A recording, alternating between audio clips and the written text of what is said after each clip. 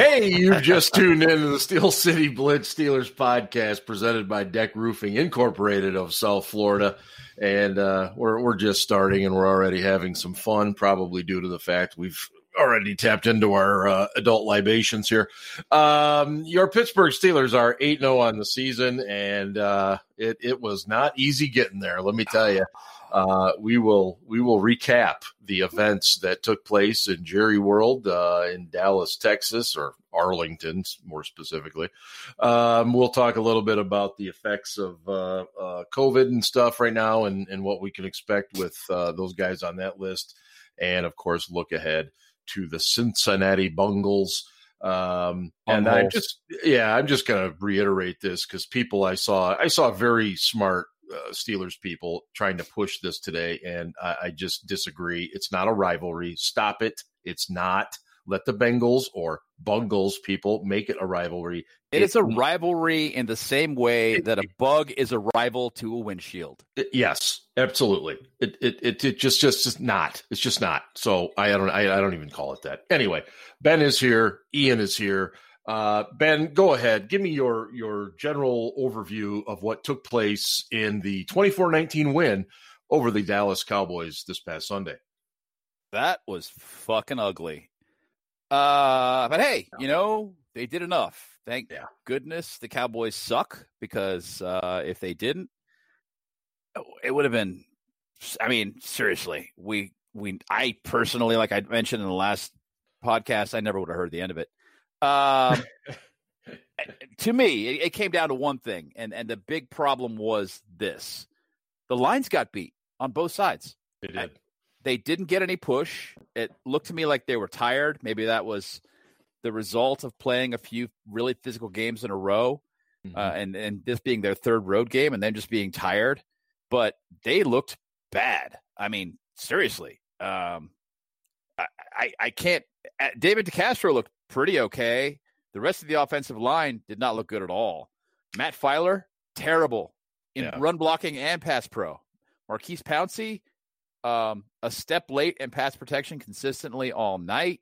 Run blocking was so-so. Chuks Okorafor was okay in pass pro. He was terrible in run blocking. Terrible.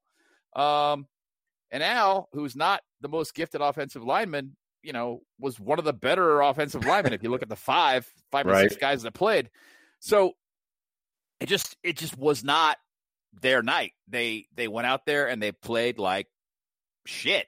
Yeah. Mike Tomlin obviously had no faith in his passing sub packages on defense. He just kept kept trying different combinations, and then he just finally was like, "Oh, screw it! I'm just going to leave Spillane out there with Vince, and we're just going to see where this goes." Linebackers covering wide receivers again. Yeah, nightmares, absolute nightmares. Yeah, it was just bad.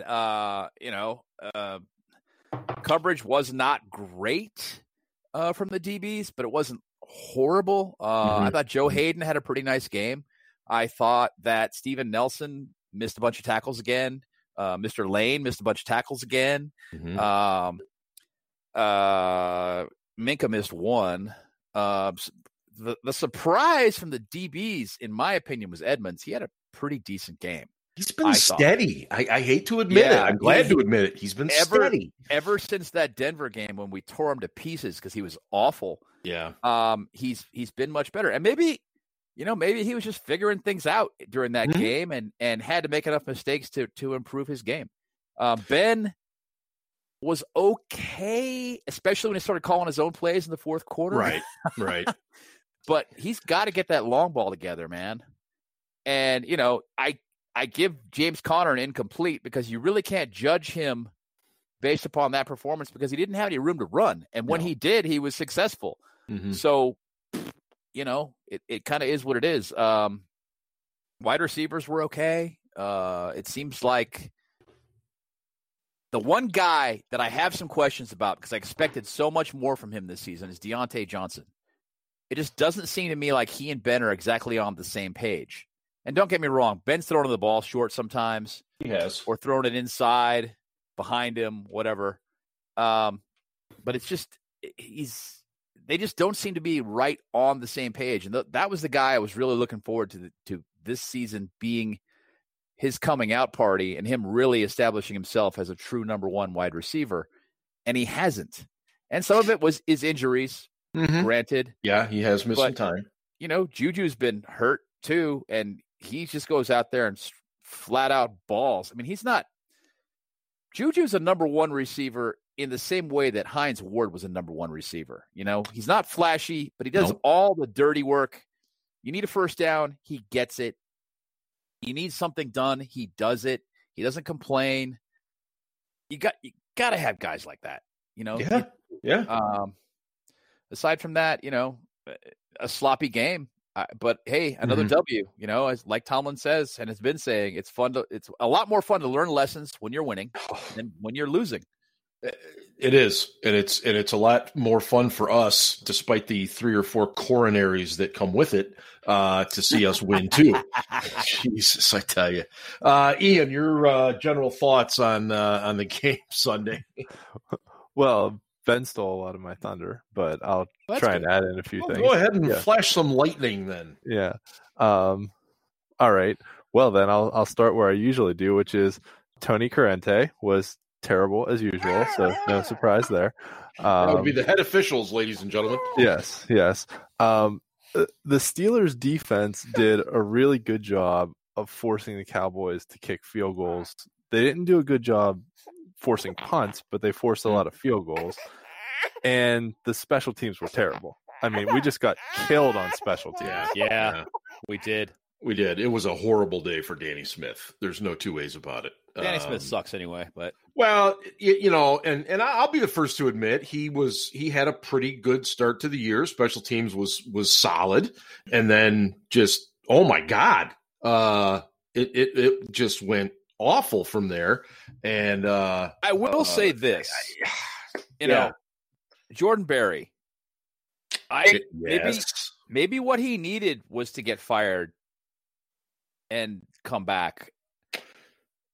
I really you're right, because he hit several punts that flipped the field, and other than the first punt when he came back and got his job back, his very first punt was terrible. But since then he has been money. Well, you know, since we're talking special teams here, Ben, what in the hell was going on with the PAT field goal team? Now, I'm going to preface this real quick by saying the NFL admitted they should have been flagging Tyrone Crawford because he was putting a hand on the center, and that's a no-no. It should have been flagged. That aside, this guy jumped over our O-line several times, blocked the kick, nearly blocked a couple others, and it forced Mike Tomlin to say, screw it, I'm going for it on 4th and 1 when I could have extended the lead to 8. What was going on there? It looked to me on the play specifically. I mean, I tried to figure it out. I've watched that repeatedly. The guy he jumped over was Kevin Dotson. And it looked to me on the play in question when he jumped over Dotson. Yes, he put a hand on Dotson and he used him for leverage, which you're not allowed to do. Right. So yes, they should have called that. But regardless, it looked like Dotson didn't know the snap count. Very slow off the ball. He didn't move. Yeah. He didn't move at all. Even when Crawford was behind him, he didn't move. He just stood there like he was expecting a flag to be called, and it wasn't. So he just stood there. You know, the flag isn't always going to be thrown. You gotta you gotta do what you can do, and you know, try to prevent that guy from doing what he did. But yeah, I mean, if you count the kick where they had the penalty and had to re-kick it from 59, you know, that was Claus missed 2 kicks. Yeah. And then he hit it from 59. That was money. Oh my God. That was great. That might've been the highlight of the game for me. Oh, he just pured it. Absolutely pured it. Let me ask you though because you have to know that Mike Tomlin and Danny Smith or either whatever were saying something to the officials. I mean, that's a fairly common rule to see a guy doing that. And so And it's always Tomlin. Tomlin Right. tells his players and his coaches not to talk to the officials, and when they do, he tells them to shut up. It's So- always so- Tomlin right. that goes through. And yes, Tomlin is vocal. He's not John Harbaugh whining vocal, but he's No. vocal. So my question here is: do you think the officials were disagreeing with Tomlin and saying no, he's not using anybody for leverage? I mean, because They must have. they have to have seen it that way. That's the only thing I can think of. I mean, it was pretty quick. Oh yeah, He kind of got it down to the point where he was like, if I do it like this, I'm getting away with it. mm-hmm. So I'm going to keep doing it until they call it. He basically was daring them to call it. Yes, yeah. And yeah, he got away with it. And that's the game sometimes, man. Yes, it is. And you got to be ready for that. And I'm sorry, it's not like Kevin Dotson is a little tiny guy. He's a big guy. He's a very strong guy. And had he been prepared for that move, he could have countered it. I felt like I was in like Bill Murray Groundhog Day. Every time they line up for PAT, I'm like, here he comes again. I mean, you could just see it coming. And after a couple of times, I'm like, okay, he can't do that. It's illegal. Something's going on. And, it really did change the outcome of that game. And I'm not saying had we kicked the field goal to go up by 8, that it would have been a walk in the park. I'm not saying it would have at all, but man, what a different scenario that is than being up by 5. Ian, welcome back there. And, we're just rehashing the field goal PAT stuff, but question for you. Let's, go ahead. Let's not forget too. I mean, if you want to rehash the field goal PAT stuff, the Steelers went for it on a 4th and 1. We talked about at that. The fringe of field goal range, right? Yeah. In the second quarter. No, in the second quarter. Second quarter. One at the end. Yeah. The one second quarter, they went for it on 4th down the 4th quarter, which was definitely in field goal range, and they missed 2 extra points. So I mean, that's 8 points off the board right there. Yeah. We won by 5. Theoretically, if the kicking game hadn't been dog crap, and let's not forget, Boswell broke the Steelers record for longest field goal ever. 59-yarder. Yeah. But if the rest of the kicking game hadn't been dog crap, this would have been a 13-point victory instead of a 5-point victory. I agree. The game was dog crap. Yes. Yeah. It was bad. But we still won, which is the most important thing. Yes. But and I think what Tomlin talks about every single week now is the fact that he knows it as well as we know it, that this team is winning in spite of the fact they just aren't putting together complete games. And we haven't really seen this offense click since that first half against Tennessee. Maybe Tennessee, the whole Cleveland game, but the first half against Tennessee too. Yeah. And since then it's just been okay, Ben, go 5 wide and figure it out. And I wouldn't say that. I thought the second half versus the Ravens, they played very well. It was better. I thought they played really well, especially defensively. They played really well. They didn't. Okay, there's a caveat there. They allowed too many yards on the ground in the second half versus the Ravens. However, they were keying on Lamar. They were absolutely trying to minimize Lamar. It was not about the running game. They kind of went, you're going to get your yards on the ground. Whatever, it's fine. We're going to go after this guy. He's your weapon. We're going to try and minimize him. And I thought they contained him pretty well. I mean, like we talked about last week, he's had 2 games versus them. He's been sacked 9 times and he has 7 turnovers. Mm-hmm. The defense has done okay versus Lamar. Right. And that'll segue me to one Mr. Garrett Gilbert. Well, Ian, let me start with you. Yeah. Why was Keith Butler, and I know what his rationale was, but why was Keith Butler just basically sitting back and not blitzing this guy?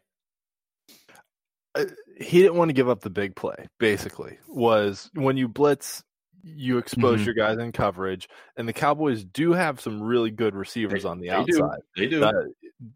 At least 3, maybe 4, depending on how you feel about Cedric Wilson, who is a highly decent number 4 receiver. But at least 3 and he throws really the ball well too. Yes. Decent. As far as number 4 receivers go, I mean, yes. Point made. So So didn't who would give you up say big the number play. 4 receiver is on the Steelers? James Washington. You think it's Washington? Yeah. All right. That's With fair. with everyone healthy, I think it's Washington. Would you say Washington's a highly decent number 4 wide receiver? Yes. Okay. Yes. Yeah, I would. I'm I would just trying to get a reference point. Yeah. I'm just trying to get a reference point. Yeah. Anyway, I apologize. Please. No. So highly decent number 4 receiver basically means he could be a starter for a game or two if you needed him to. And I would say Washington definitely could. He's proven that, and Cedric Wilson for Dallas could as well. There are some other number 4 receivers out there for other teams that could not be a starter if you absolutely needed them to. Or could be, but there would be some drop off basically in the passing game. At any rate, Dallas has good receivers, and we didn't want to give up a big play to them. We wanted to make Gilbert beat us, not the receivers beat us with the ball in their hands. Gilbert actually did throw the ball down the field a bit more than I expected him to. I expected them to lean on their running game and throw a lot of short passes to try and minimize the pass rush, get the ball out of Gilbert's hands, and try and let the receivers win in space against our defensive backs. Get the ball in the hands of your playmakers. Sure. And playing zone against a team like that is basically an attempt to minimize that, keep the ball in front of you, kind of the old Dick LeBeau philosophy, make them pick their way down the field and hope that they're going to make a mistake at some point, which works against most quarterbacks in the league, doesn't work against your Tom Brady's, Drew Brees's, things like that. The quarterbacks that we always saw pick the Dick LeBeau defense apart because they could be efficient enough that they just wouldn't make a mistake the whole way down the field, whereas most quarterbacks will at some point. And that was where, really Gilbert threw one touchdown pass, and that was it. Most of the time, once the field got compressed and they got close to the red zone and the windows got tighter, he wasn't able to make the throws necessary to get them in the end zone, and they wound up kicking field goals instead of scoring touchdowns. So that was the philosophy behind it. If it had been me, I probably would have ditched that philosophy at halftime and just come after him and been like, who cares? We're already trailing, if you're going to beat us, but we're going to come after you and try and force some turnovers. But we forced some turnovers regardless. Minka had some huge plays in this game. Yeah. And he did. That's 2 weeks in a row. He's made a play basically to end the game. He also had. Did they credit him with an interception on that ball that kind of bounced into his hands, or did they call that a fumble recovery? He had both an interception and a fumble recovery. Okay, so that's what they called it. Had the interception in the end zone. Right. Yes. Right. And he had it was a fumble recovery on the other, because Sutton knocked it out of who dropped that? That was CeeDee Lamb, right? Yeah. Yes. Sutton knocked it out of his hand. I was just curious what they called Hell of a play there. Yeah, let me just say, CeeDee Lamb has actually been a lot better than I expected him to be. I was not as high on him as some other people were coming out in the draft. And my knock on him was that he shrunk away from contact going over the middle, which I still think is true, but he's really impressed me this year. That kid's a baller. He can play. Yeah, great athlete, long, lean, fast. I mean, but yeah, that was the knock. Would he be able to hang in there with the contact? And so far, so good. Ben, speaking of Ben, what do you have? 13 or 14 targets to Chase Claypool. Do you think that's just showing confidence in the kid, or is it a matter of that's just what the matchups were showing on Sunday? No, they were trying to scheme him open. They were trying to scheme him open over the middle purposely because, in my opinion, what's going on is he's having problems getting off the press, which surprises me.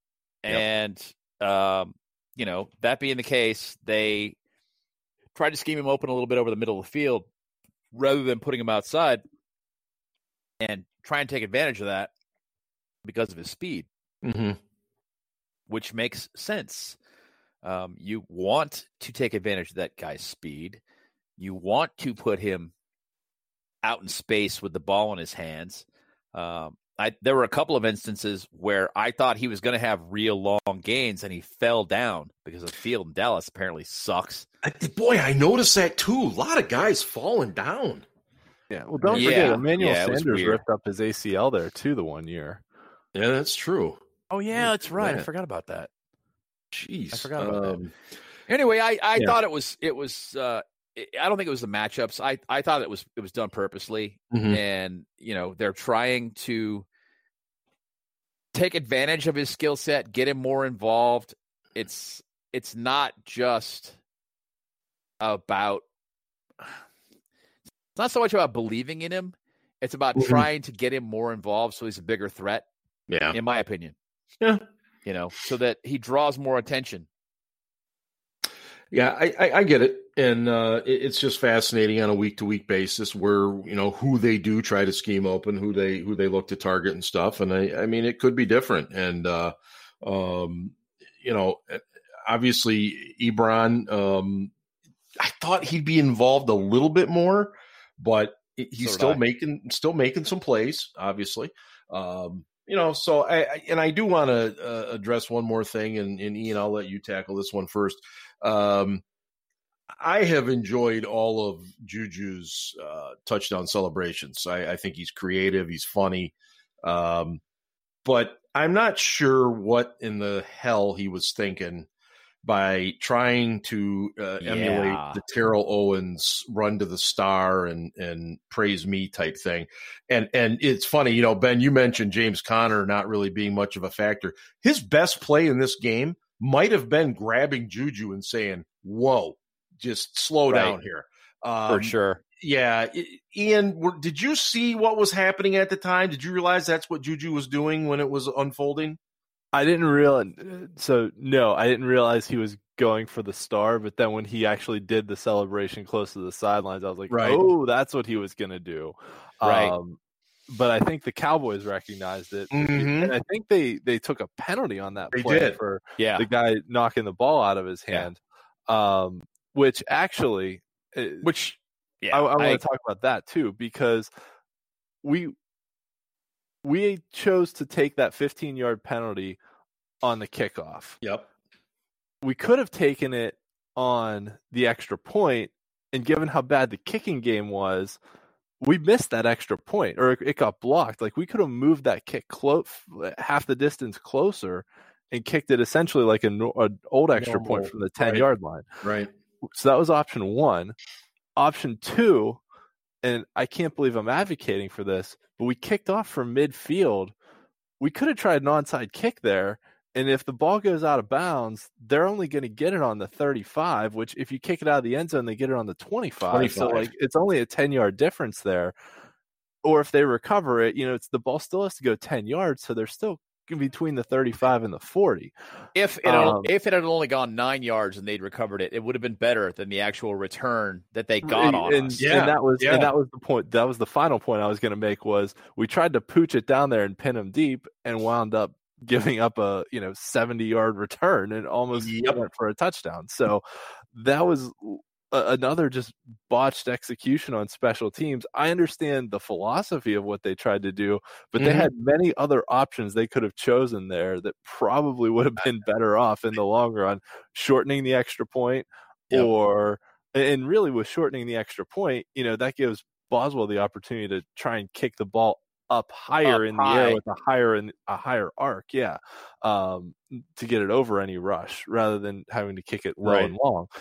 So could have shortened the extra point, could have tried an onside kick, or could have just booted it out of the end zone, or could have actually tackled the guy, back deep. They had him pinned, not giving up the sideline. And they also could have gone for two and would have been closer as well. They could have gone for two. Granted, it's not much, but it's still closer. It's a good point about the kickoff, because they did end up returning that about 70 yards, and it kind of made the whole penalty a moot point. Ben, what was you going through your mind when you saw Juju? I at first I'm like, what's he doing? And then I kind of realized the more he went towards midfield, I'm like, oh God. I was really Ian hit the nail on the head. Connor grabbing him and going, hey man, close game. You don't know what's going to happen here. Do not do this. Yep. Outstanding play on his part.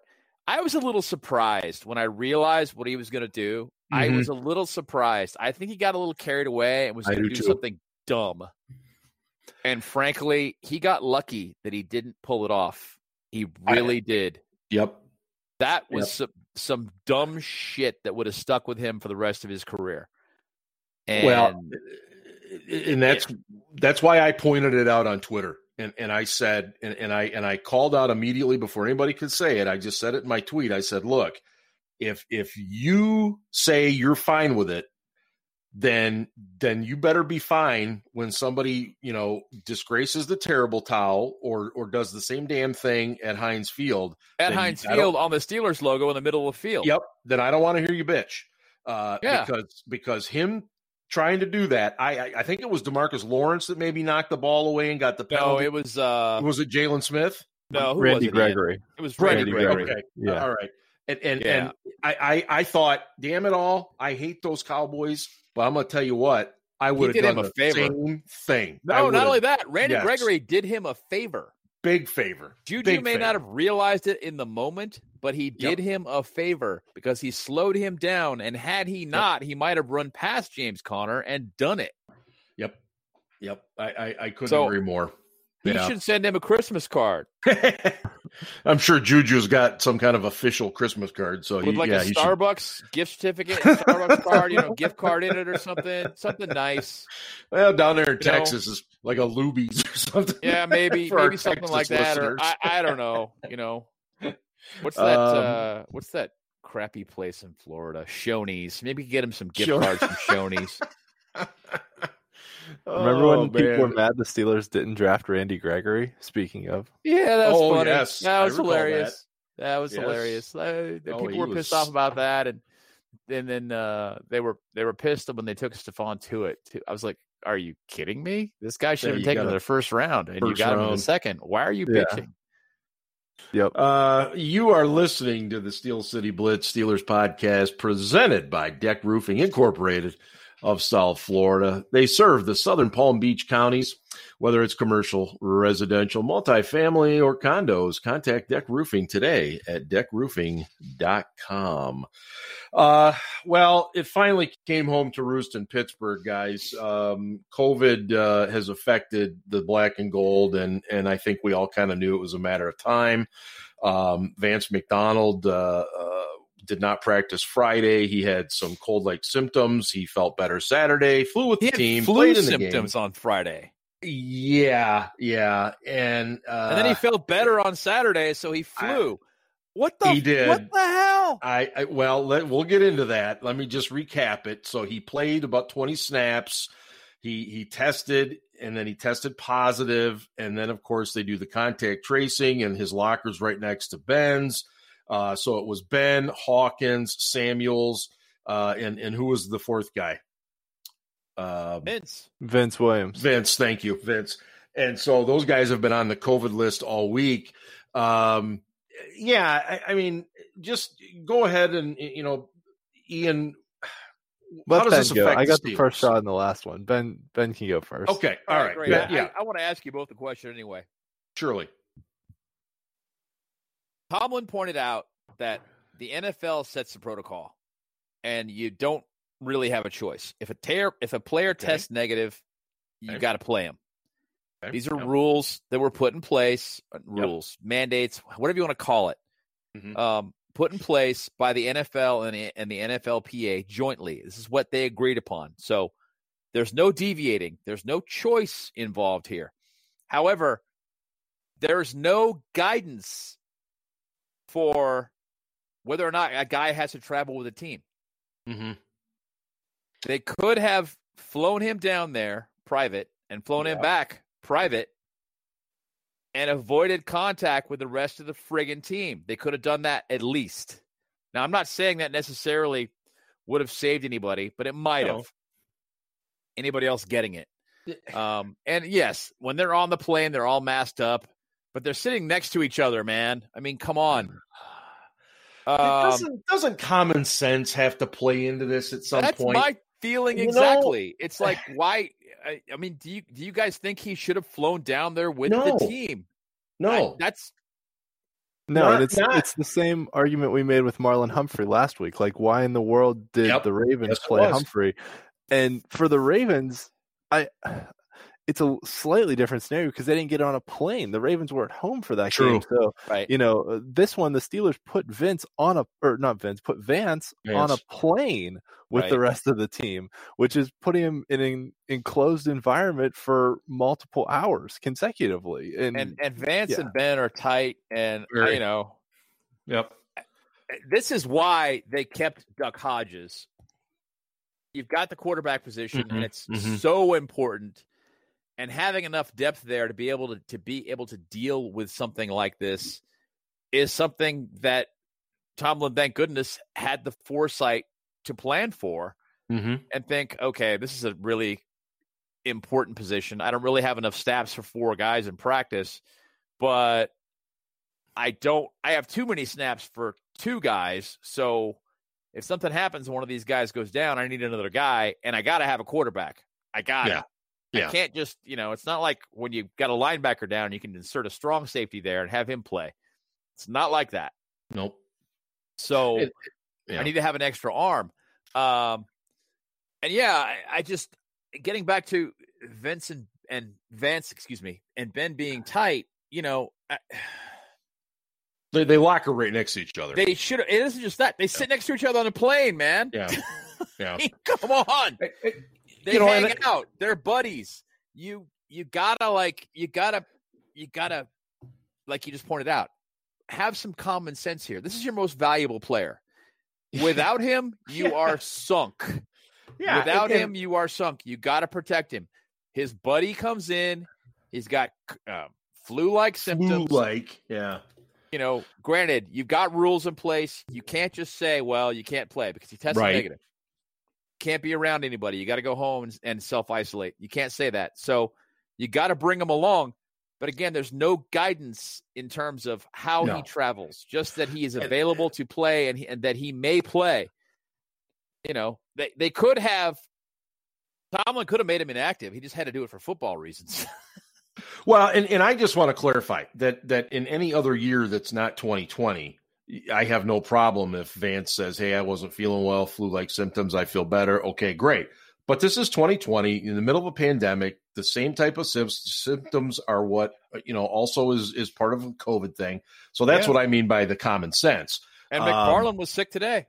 Yeah. And I have every expectation. It would not shock me one bit if he ends up with something as well. Ian, I know you've been waiting patiently. Go ahead and jump in on this. So the one other thing I'll add is that the Steelers are the only NFL team that share their facilities with a college team, and Pitt, who they share with, just suspended football activities today because of COVID protocols. So I don't know exactly what that means. And their Pitt's game against Georgia Tech, which was supposed to be on Saturday, got postponed until December. So I don't know exactly what that means as far as the facility. And the other thing to remember, too, that sort of works in the Steelers' favor a little bit here, is that they weren't in the facility practicing all last week because of what happened with the Ravens with Marlon Humphrey. Right.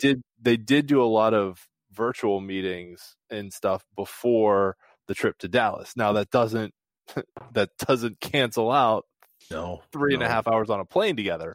But it does limit some contact a little bit. I would imagine it's been similar this week, especially since they had a positive case in-house, that they've been doing a lot of virtual stuff. Yeah. So and actually I kind of wondered if that was a little bit of why they looked so sloppy coming out of the gate, just because they had been doing virtual meetings and hadn't been doing in-person sessions all week. And so we'll see if that plays out this week too against the Bengals, who are coming off a bye week. Let's not forget that, they'll be more rested and healthy, and we're coming off of 3 straight road games. And just to point out, you just hear a little Pittsburgh ease there out of Ian. I thought I could vaguely hear Bengals, not Bengals. It's very possible, I drop it every now and then. And you're not even drinking right now. Yes, I am. Are you? Okay, that's why. Never mind. Oh, shoot! I was trying to say, but yeah, and I did want to point out. All right. Oh, shit, yeah. I did want to point out that the Bengals are the second consecutive division opponent the Steelers will play coming off of the bye. What the fuck is that bullshit about? Why does that happen to us every year? Have you noticed that? We always get hosed on that. And granted, I mean, we weren't supposed to play the Ravens after their bye. Right. But still, this is bullshit. Yep. I don't like it. All right. So the Steelers are in this situation. Those four players have to have negative tests all week. And what is it? I believe 4 or 5 negative tests they have to have in a row. 5 days in a row. 5 days in a row. And Ben could come back Saturday at the earliest, which actually, the other side of it is him not practicing all week might be good for his banged up knees. Yeah, not the end of the world. His knee injury looked bad. I mean, I thought it was way worse. Yeah, I did too. Halftime in Dallas. I was stunned to see him walking the way he was when he was coming back down the tunnel in the second half. I'm like, you got to be kidding me. I thought for sure he had some worse damage there, but thank God he didn't. Okay, guys, this is our first look at Heisman Trophy winner Joe Burrow and the Bengals. They're 2-5-1. They've been in a lot of games. They're scoring pretty well. Their defense is not good at all, but might I mention we knew that about Dallas last week too, and that didn't really help. So what are you saying? Well, what I'm saying is I'll tell you what, I'm not taking this game for granted at all. Just simply because. But what do we expect to see Keith Butler do defensively this week against the rookie QB? I think also you got to say don't take this game lightly because the Bengals just beat Tennessee too, who's a pretty darn good team. So very good. Yep. The Bengals are getting better with each week. They do have. You're right. They have defensive problems, but Joe Burrow is essentially leading the league in pass attempts per game. Some of that's game script that they're trailing so much he has to throw, but some of it is just that they're just throwing him out there and literally letting him chuck the ball around the yard. Right. There's a long-term strategy there, though. It's just like with Peyton Manning when he was a rookie. Yeah. It's exactly the same. Yes. Yeah, that's a good point. Yeah. Trial by fire, baptism by fire, however you want to put it. Mm-hmm. Mm-hmm. Yeah, but that baptism by fire has sort of never worked for Cleveland either. But they're, And now, isn't Burrow also the most hit quarterback in the league, or at least the most pressured? I believe so. Yeah, because they're lying in dog crap. But I think they're counting that by total pressures, and he's also, as Ian has pointed out, leading the league in total attempts, which to me is just crazy. Yeah, I don't get that either. He's on track right now for 660 attempts. The NFL is crazy right now with the passing game. It's absolutely batshit. And I like Joe Mixon. I know he's been hurt, but I like Joe Mixon, and Giovanni Bernard in certain ways is a decent player Mixon's too. But fucking scumbag. Well, I'm not saying he's not. Nobody's disagreeing with that, but I think he's performed well as a running back. I'm not talking about him as a person. But yeah, I don't know why they haven't tried to run the ball a little bit more. And speaking of that too, and it's something I wanted to mention earlier. Tyson Alualu and Mike Hilton, how much has that affected the run defense? A lot. Yeah. A lot. And Devin Bush, too. I mean, don't forget, we basically lost 3 starters. Yep. We essentially lost 3 starters in the span of, a couple quarters. But just real quick, I want to make sure we mention this. Robert Spillane in the run game has been a really pleasant surprise. He really has. He diagnoses plays quickly, comes downhill fast, hits like a truck. He does. In the run game, Spillane has been a really pleasant surprise. So I got to give him props. I really do. I think he's a smart player. I agree. And a lot more valuable than I gave him credit for coming into this season. A lot more. No, I agree. And Alualu, what was his status today? Another limited practice? He was limited again, yeah. Okay. And Hilton took a step back. He was full practice yesterday. He was limited today, so kind of hard to say. Yeah. The Steelers usually practice in pads on Wednesday. Right. Yes. So if they practice in pads, and they don't always practice in pads at all during the course of the week. So right. So what do you guys think Butler does? Because we saw last week he decided to play coverage against a guy making his first career start, and now he's playing a rookie who's seen a lot of NFL action so far in his first halves of the season. What does Butler dial up here? I think he pressures him. I think it depends if Hilton's available. Because if Hilton's available, that changes the whole scheme. They have not blitzed Cam Sutton off the slot nearly as much as they blitzed Hilton.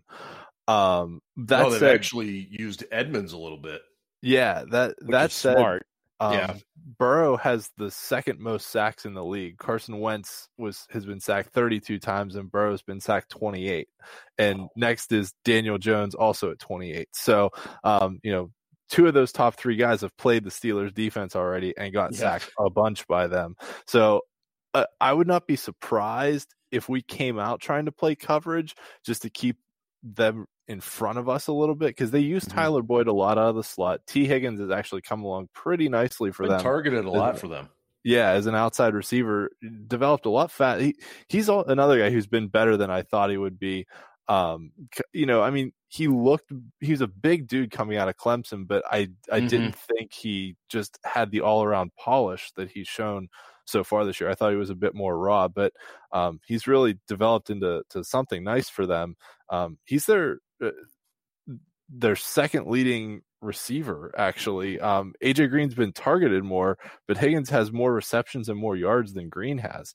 So, I think they might see if the front four or front five, however you want to look at it, can just win on their own, basically, against Cincinnati's terrible line. And if they can do that and you can drop 7 and get pressure with 4, then you're set. I mean, you're in the captain's seat then. For sure. But if they have to bring pressure, they probably will too.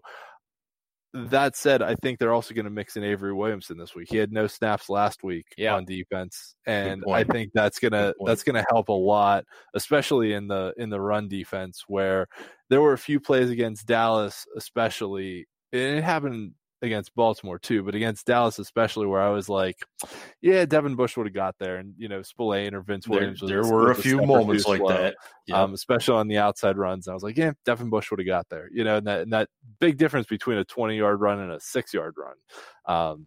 So hopefully Williamson's not Devin Bush, but Williamson is, I think, better than Spillane, even though Spillane, like Ben has said, and I completely agree with him, has been a very pleasant surprise.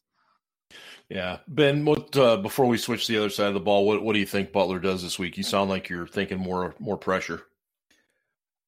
I think more pressure because you're talking about a rookie quarterback. Garrett Gilbert's 31. He's been around for a while. He has. He's seen a lot. And, it has some professional playing experience, extended professional playing experience in the AAF. So he, and granted, it's the minor leagues of the professional leagues, but he has a better sense, a better feel for the game. I mean, you saw him hit receivers that were open when he was given enough time to do so. Burrow is a more gifted passer than Gilbert. Sure. Is. I mean, far more gifted. And I think if you give him time and you give him a spot to sit on, he's going to hit those guys. And he doesn't have very good receivers, granted, and he doesn't have a very good line. So maybe they will just go with a 4-man rush. But I tend to believe that they're probably going to go with more blitzing this week than they did last anyway. Because if you send 5 guys, you still have 6. Yeah. You guys still have 6 back there. You can play cover 1. You can play zone. You can play man 2. You can do all kinds of different things, just kind of depending on what the sets are in front of you, and make it work. So I'm not thinking that it's necessarily going to be a set plan.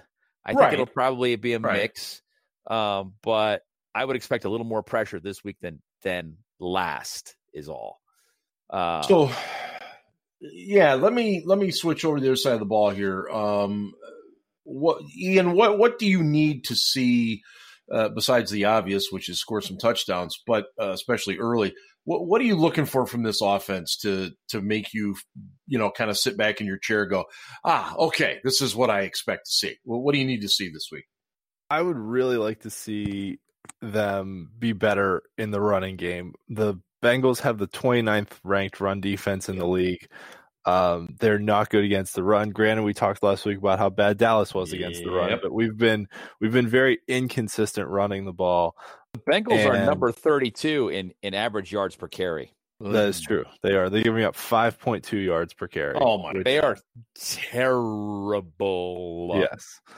That said, something Dallas did was they basically they stacked the line early and tried to force Ben to beat us over the top. Mm-hmm. And Cincinnati has played like that in the past. Granted, that was under Marvin Lewis with other defensive coordinators and things like that. But I mean, Cincinnati's old philosophy back when they were somewhat competitive for postseason berths, not for winning playoff games because they haven't done that in 30 years, but for postseason berths, was that they played cover 2 against us. Actually, they played cover 2 with man underneath, and basically they played press on man 2 and press on the outside, so you couldn't throw the quick stuff, and the cover 2 was taking away the deep stuff, and guys like Antonio Brown really struggled against the Bengals for a long time because of that scheme.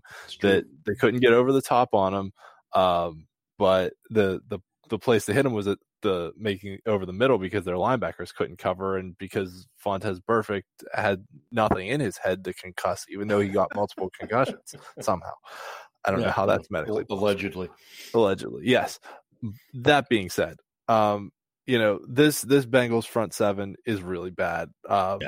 They just let Carlos Dunlap walk, who was a really good player for them for a long time.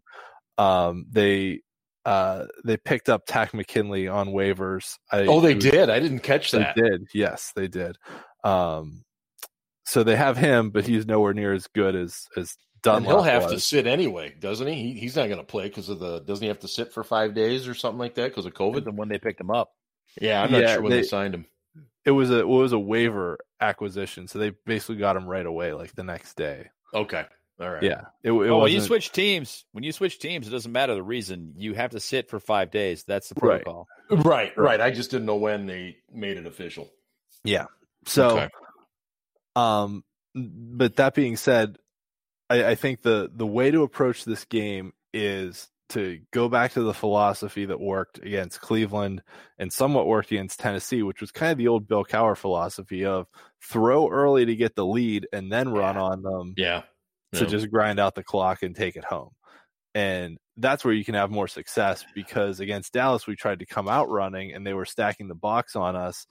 And then we had to throw to catch up, and it basically took the running game out of it. Whereas if you come out throwing, it switches the whole game plan up. And the Steelers do more often come out throwing at home. It seems like when they play on the road, they don't come out throwing very often. They usually try and come out running on the road, and some of that may be to try and minimize the crowd noise on the road. But this year, that's kind of weird because there is no crowd noise. There is no crowd noise. Which also may be kind of why our no huddle and the whole Ben calling plays thing has been so effective on the road, because there's no crowd noise and he can just yell over to his receivers and they can hear him. There are going to be fans in Heinz this week, right? I believe there are. Yes. Yeah, a whopping 4,800 or something. Yeah. It still kills me. I think I was part of the smallest crowd ever at Heinz Field for a Steelers game. So I guess better caveat that for a Steelers game, because I think Pitt's had some crowd. Right.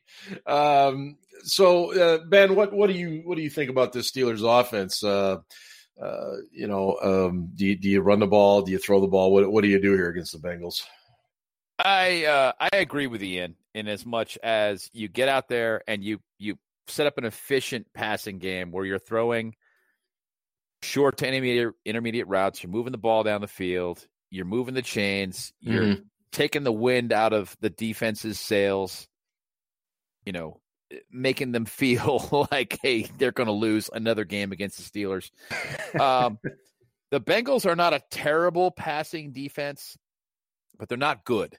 They are, I don't know, the middle of the field, the middle of the pack, if you will, as far as passing defense goes, in terms of they're allowing an opposing passer rating of 94.4, which is, not good, but the Steelers, just for reference, their opposing passer rating is 79.7, which is pretty good.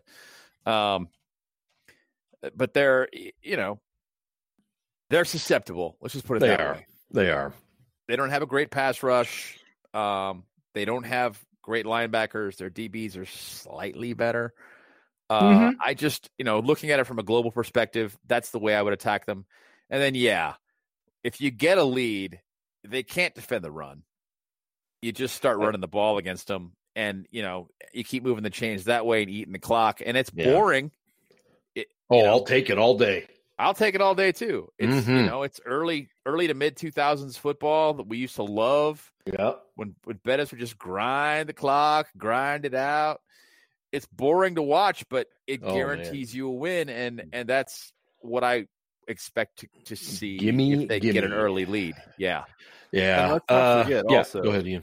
that Cincinnati scored 30 points 4 times in 8 games so far this year. So their offense can score. It's that's what I was pointing out. Yep. Yeah, their defense has also given up 30 plus points 3 times. So those times that they've scored 30 plus, they've scored 30 plus 4 times and only won 2 of them. So twice they scored 30 points plus against the Browns twice. So that is true. Let's take that into consideration when we talk about how many times they've scored 30 plus. And that's a fair point. Yeah. And one was against Jacksonville, who was similar. One was against Jacksonville, who's really not good either. Well, they're next up on the plate. They're on deck, if you will. Okay, so let's get to the final thoughts and a prediction here. Ben, go ahead. Are we done already? We've been on here an hour, man. Wow. Yeah. All right. Well, I think you should leave the beginning intact because I think that Lawrence Welk opening was fantastic. The